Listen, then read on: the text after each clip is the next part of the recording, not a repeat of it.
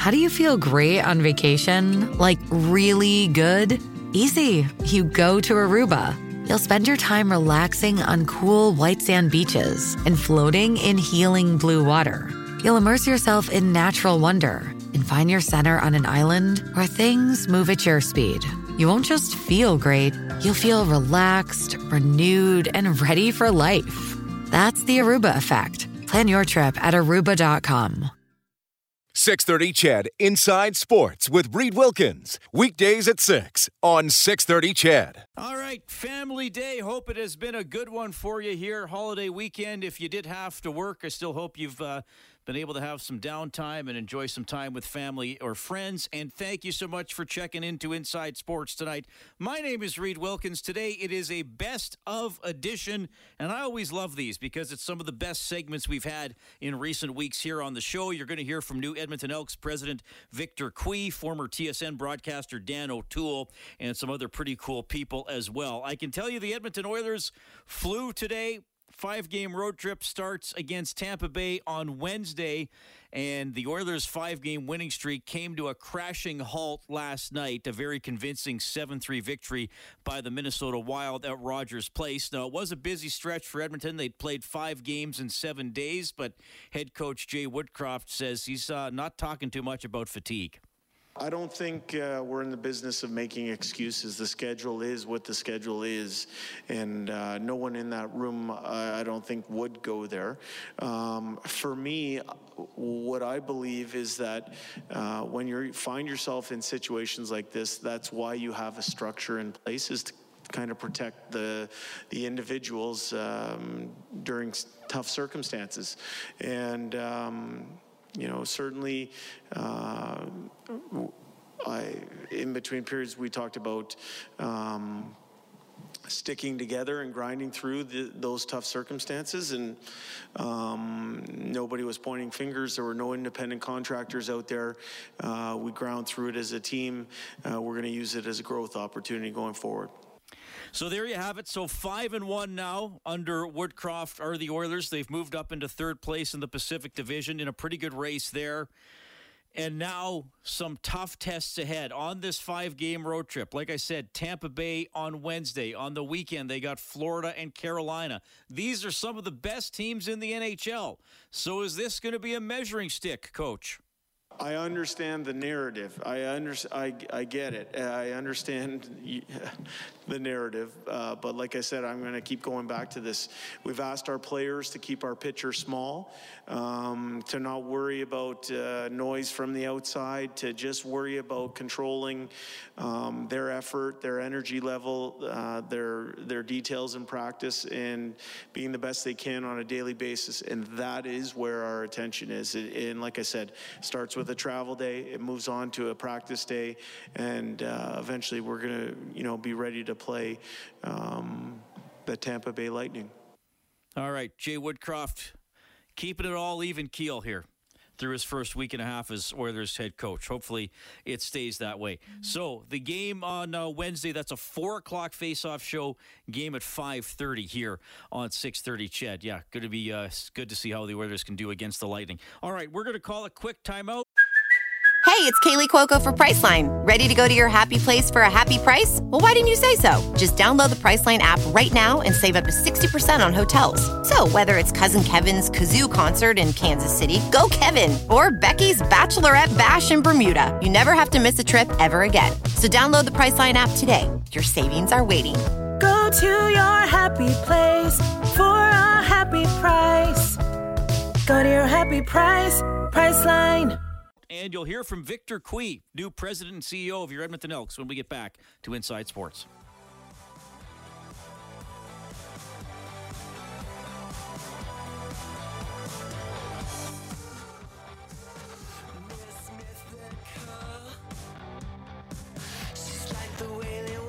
Well, it was January 25th, a pretty significant day in the history of the Edmonton Elks. Now, you all know what a miserable year it was in 2021 for the Elks. Just 3 wins in 14 games, not very competitive, and then major changes after the season. Chris Preston was fired, the president and CEO.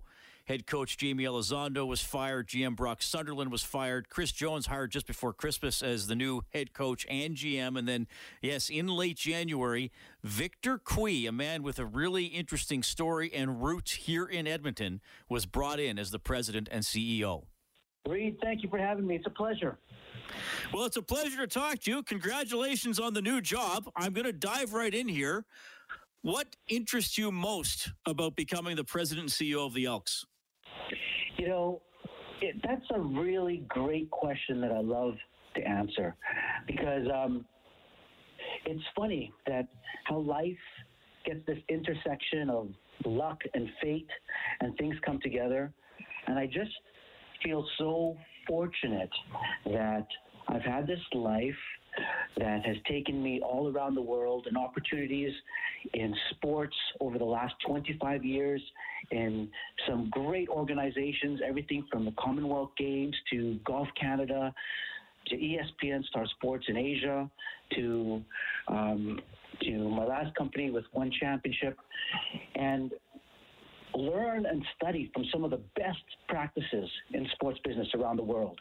And then now I get to come home and take all of this knowledge, all of this experience of a lifetime and bring it back to a team that I love and care about and was a huge part of my life growing up.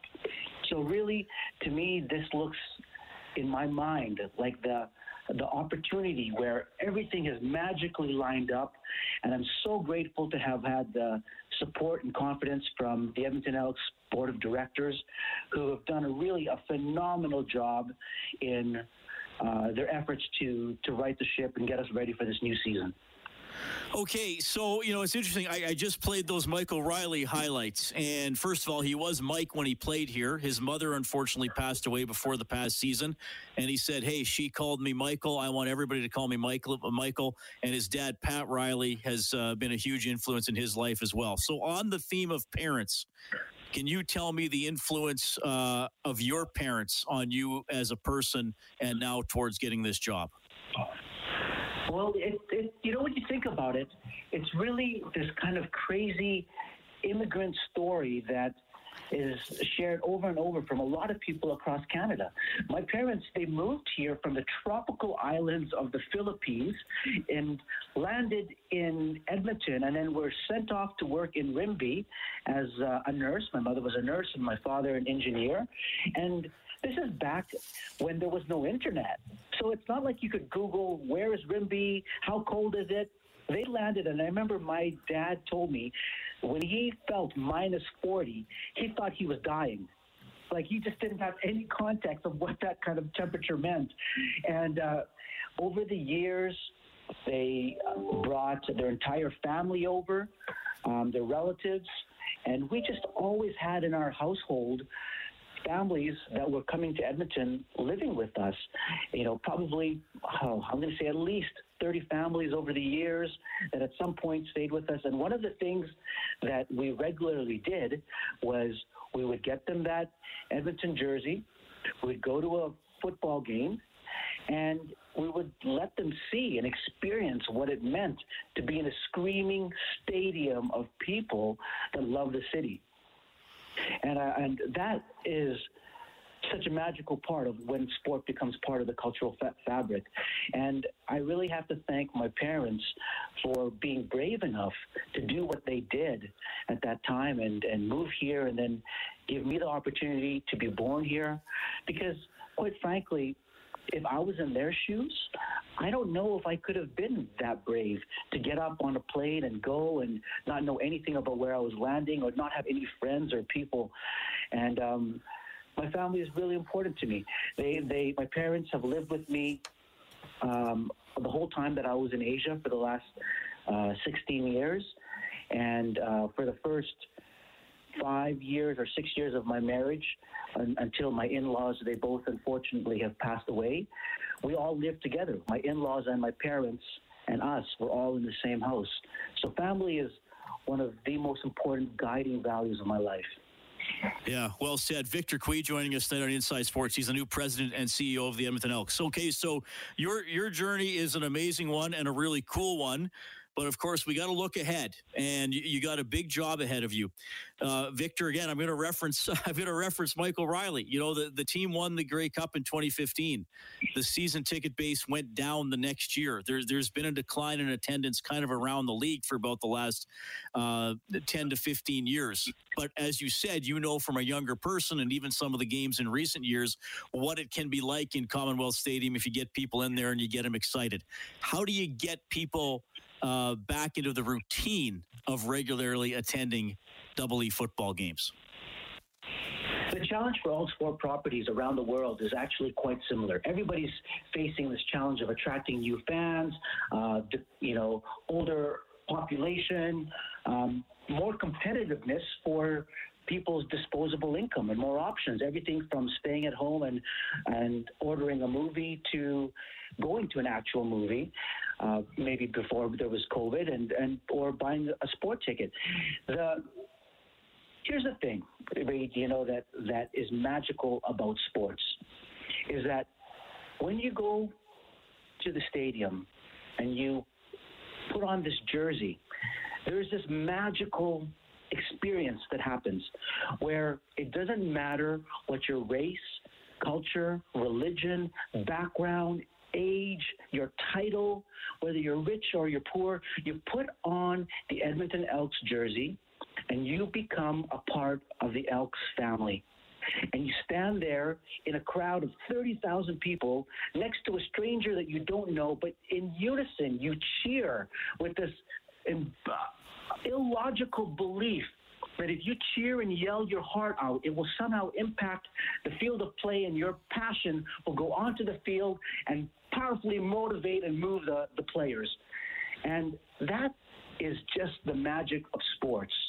Now, it's our obligation as administrators of this great legacy of the team to remind people of what that passion feels like. And we have to do that every day. We can't just do it during the season. We have to do it today in the middle of winter when it's minus 30 and give Edmontonians and our fans that fire in their heart that comes from sports and from a team that is one of the best organizations and the flagship organization in the league. All right. A couple other things I want to ask you about, Victor. And I know you're just diving in, but I'm sure from your previous experience, you might have some thoughts on this, even if you haven't totally nailed down what's going to happen with the Elks. There was a switch to mobile ticketing in 2021. It did not go smoothly for all fans, including a couple games for me as a season ticket holder. Are there some things that need to be worked out here? Will mobile ticketing continue to be sort of the wave of the future for the Elks and around the CFL? When you adopt any new change, there's always going to be a bunch of hiccups, but the key is to make it as painless of a transition for everybody, all the stakeholders, fans, sponsors, partners, etc.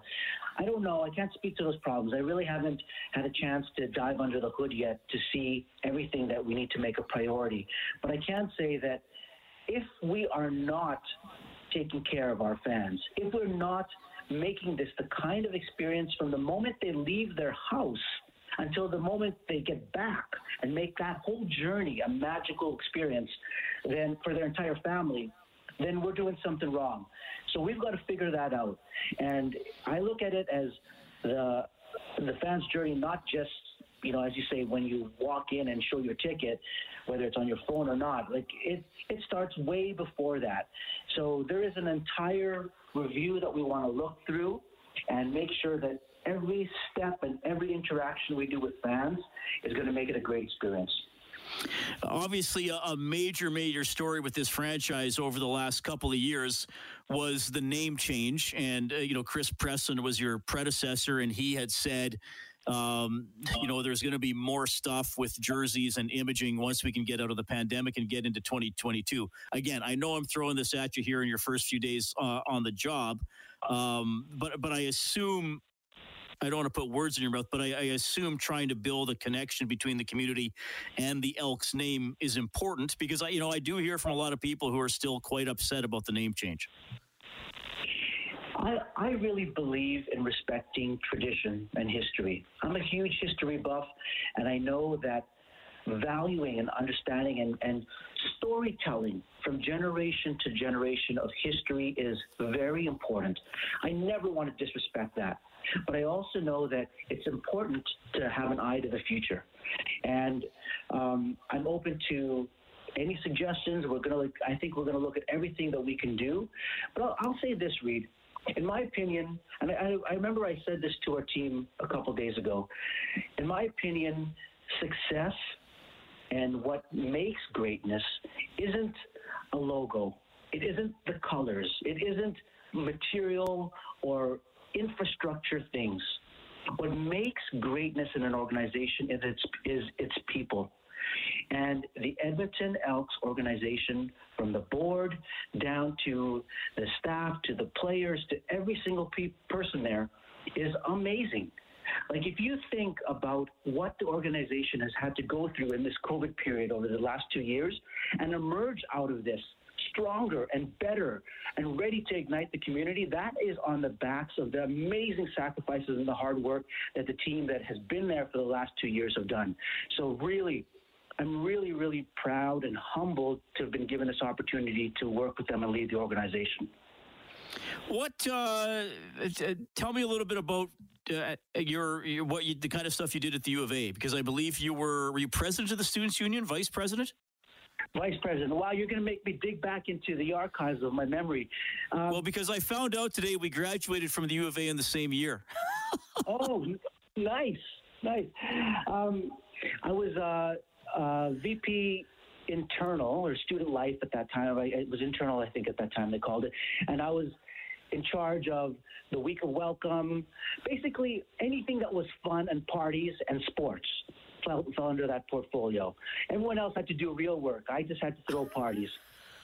Okay, well, that sounds like fun, and I know you have a lot of serious work to do with the Elks, but it sounds to me like you want to make it a bit of a party atmosphere inside Commonwealth Stadium, which is going to be fun. Have you talked to Chris Jones at all? Oh, yeah, absolutely. We had a great chat, and I am so excited to be working with him. You know, when I was in the Navy, in Naval Reserves here in Edmonton with HMCS Nonsuch, my captain always used to say to me, when you're building a ship or you're building your team, do it so that 1 + 1 does not equal 2. Make it 1 + 1 = 3 so that you are force multiplied. And every interaction I have with Chris Jones, I feel like we are going to be force multiplied together. He is so well respected. He's really, really good at what he does. And I think we are a very good complement, and I think the board did a fantastic job in that selection. That is Victor Cui. You can't doubt his energy. He's off and running. He's putting himself out there on social media, getting involved with the fans.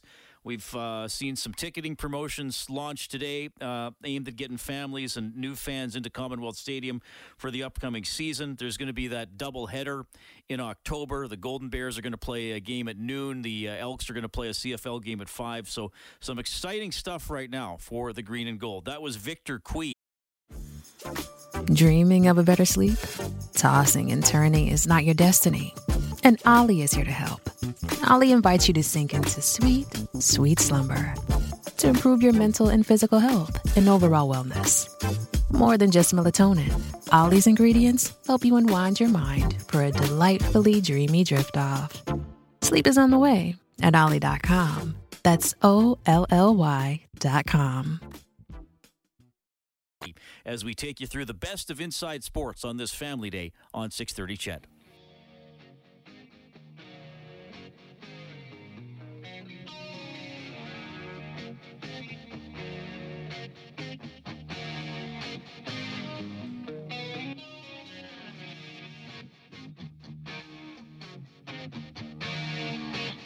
Edmonton Oilers coming off that loss last night to the Minnesota Wild, in the air today, and the 5-game road trip will start on Wednesday against the Tampa Bay Lightning. We have it for you here on 6:30 CHED. The face-off show will be at 4, and the puck will drop at 5:30. Always a lot going on with the Edmonton Oilers, and certainly this month has been a busy one. Jay Woodcroft taking over as head coach. He is 5-1 so far behind the bench. The coaching change was made on February 10th. Dave Tippett was fired as head coach. His associate coach, Jim Playfair, was also dismissed. So Woodcroft, along with Dave Manson, were brought up from the farm team, the Bakersfield Condors. And it was on that day I spoke to Craig MacTavish, who, as general manager of the Oilers, fired 2 coaches himself. Well, I mean, the first guy I let go was Ralph when I was named GM. And that was, I just felt we needed a younger voice, and we needed a little shock treatment to the group. I really respected Dallas as a guy that whose voice would resonate with those young players that we had. And then when I let Dallas go, that was, completely for different reasons. It was, I mean, I knew Dallas wasn't going to survive it long term. It was pretty much near the end of the year. There were a couple months left at the most. And, I just saw that guy. He poured his heart into everything he did. And it was really grating on him. And, it was torturous. Our team just was nowhere near good enough. It certainly wasn't the coach's fault in that instance. I wasn't blaming Dallas, as Kenny was not blaming Tip today. But it was more for Dallas really than anybody else, just to release him from the responsibility. Because the coach, nobody takes the losses harder than the coach. And I've told you that before in some of the other shows that we've done.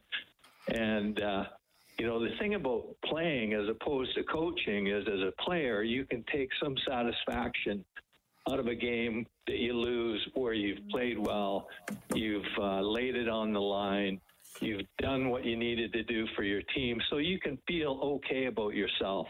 As a player after a loss, you can get some self-satisfaction out of that. As a coach, you can. It's all result-oriented. I mean, you can play well and lose, and I guess you feel a little bit better, but it's all result-oriented. And, it's always difficult.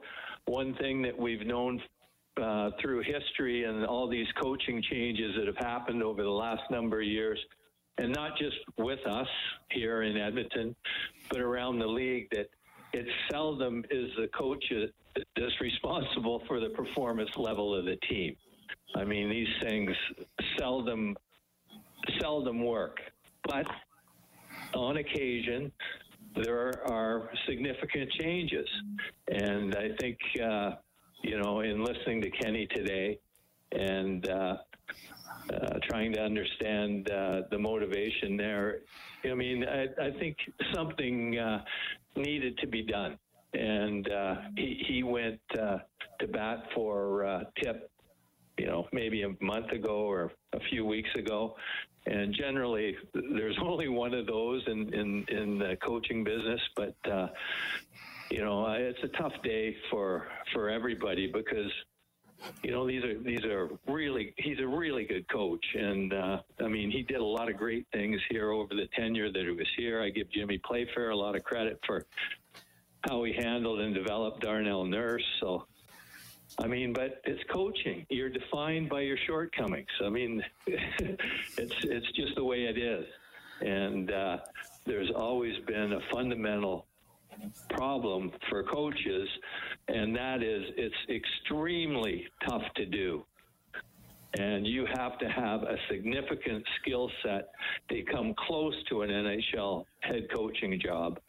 But all those skills are really taken for granted, and you're defined by your shortcomings. It's really tough to do, and it's really easy to criticize because you normally criticize in hindsight. And it's the way it's always been, and it'll continue to be there, but it is a fundamental problem for the coaches. Yeah, well, and as you know, I've been talking about it a lot the last couple of months, Rob and I, after games. Lots of calls from people, and I'm going to open up the phone lines after 7 o'clock.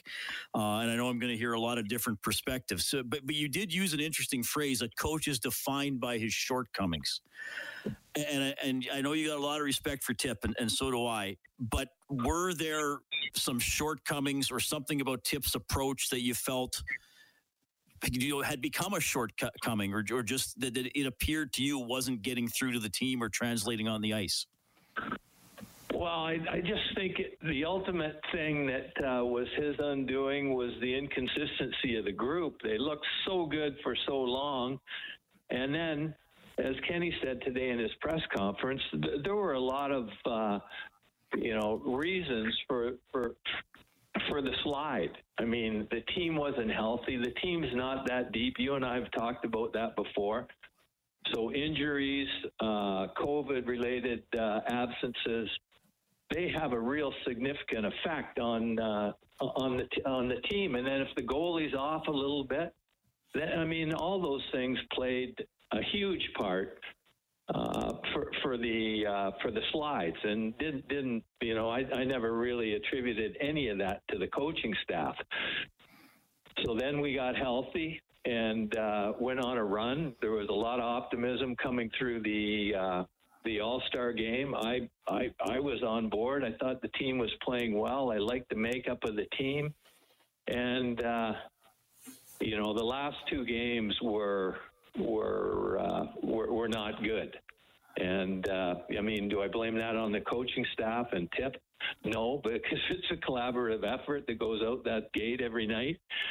But there were things that a lot of things that didn't go well from a defensive standpoint. And we didn't have we hit 8 posts in the last two games. I mean, we're a long way away from winning in both those games, it looked like, but that would have helped. And I think the odd man rushes and stuff like that, it's all the same. As Kenny said very appropriately today, there'll be somebody here 20 years from now saying the exact same thing. The verbiage and the dialogue will be a little bit different, but it'll be the same issues, and it's always the same issues in hockey. It doesn't matter whether you're coaching Pee-wees or you're coaching NHL players. It's the same mistakes made in the same critical areas of the game at the same critical times that are going to be your undoing. And, the last two games, after all that optimism coming out at home, and I was fearful of the Chicago game because I knew our team, the Oilers, would be tight, obviously, because there was a lot of pressure on them. And Chicago's coming in pretty loose, and they're kind of out of it, and they're dangerous enough. And then we gave them a bunch of chances and odd man chances. And I thought Mike Smith played well, and they beat him 4 times both nights. So, I enjoy your perspective on that. You did mention the odd man rushes, and that's been going on for a while. Certainly, Rob and I have talked about that. Even some of the games the Oilers have won, it's maybe been a ratio of 3-1 odd man rushes against the Oilers. Yeah. Like, what do you see that is causing those to happen so frequently? Well, the rush goals are, and I'm going to generalize here, not specific to the Oilers. The rush goals are normally caused, and they emanate out of the offensive zone for the Oilers. And when you burn 3 forwards and they're chasing the play back through the neutral zone, then the neutral zone obviously opens up, and there's a lot of 100-foot diagonal lateral passes that are made in those instances, and they're tough to defend for defensemen. They've got to move over, and that spreads them out, and then they get an opportunity off the rush. But I'm not telling. I wouldn't be. Dave Tippett would be listening to this, and it's nothing that he doesn't know. I can guarantee you that, and I'm sure he's pointed that out. but it requires discipline, especially from your third forward, that you can't be chasing the puck back. And it's the old Jacques Lemaire saying when I was doing a coach's clinic with him, with some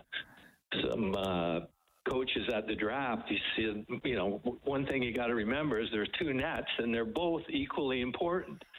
And we get a little horny on the offensive side at times because we are pretty prolific at scoring. And, sometimes we don't give the adequate amount of attention to the other net. And then, Mike Smith's hung out and Mikko gets hung out a bit. At least that's what's happened the last couple games. It's always great to hear from Mac T. He's been an awesome addition to the lineup here on Inside Sports. He joins us every couple of weeks, and he'll check in later this week for his latest thoughts on the Oilers, and who knows what else we'll get into. Mac T's a pretty interesting, well-rounded guy. This is a best of edition of the show. We got a really cool story from the University of Alberta coming up, and we will get reacquainted with a man you used to see on TV quite a bit. He was the Dan part of Jay. It's only a kick, a jump, a block. It's only a serve. It's only a tackle, a run. It's only for the fans. After all, it's only pressure. You got this. Adidas. And Dan lost his job about a year ago. We'll see what's shaking with Dan O'Toole.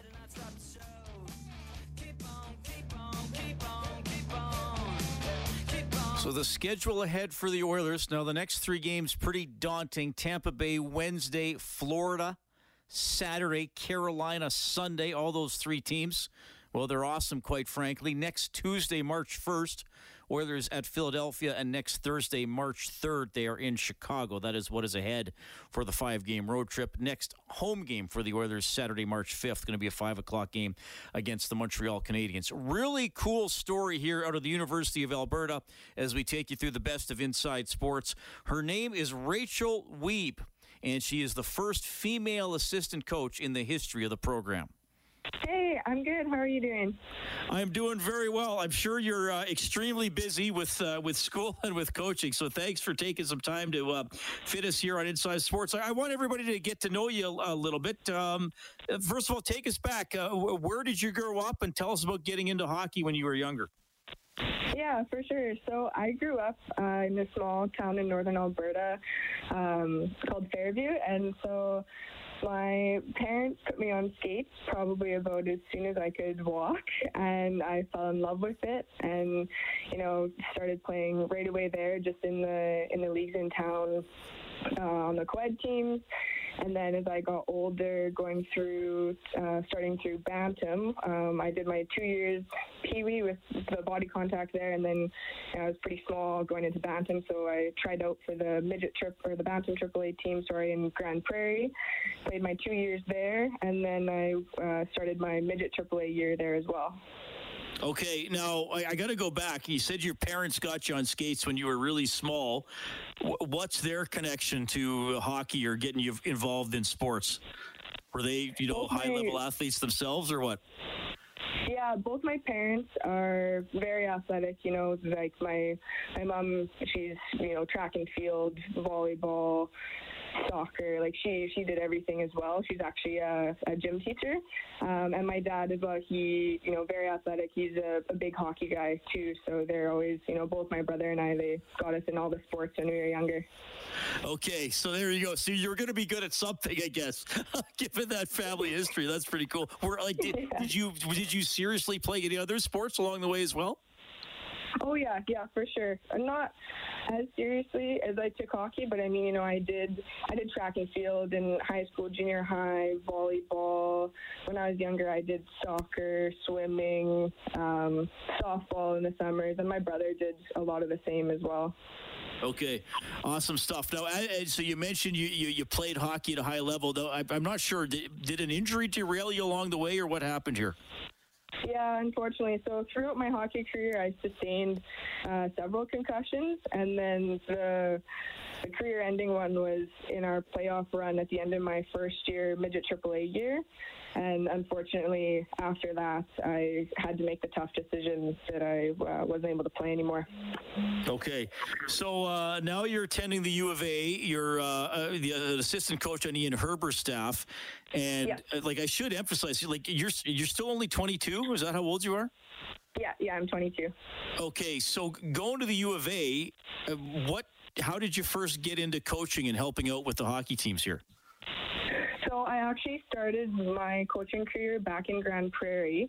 As a player, when I was able to play, I'd help out with hockey camps, help run hockey camps in the summer, throughout northern Alberta. And then once I had to quit playing, I graduated, went to school, did 2 years of school in Grand Prairie there at the GPRC. And I got my different coaching certificates and coached,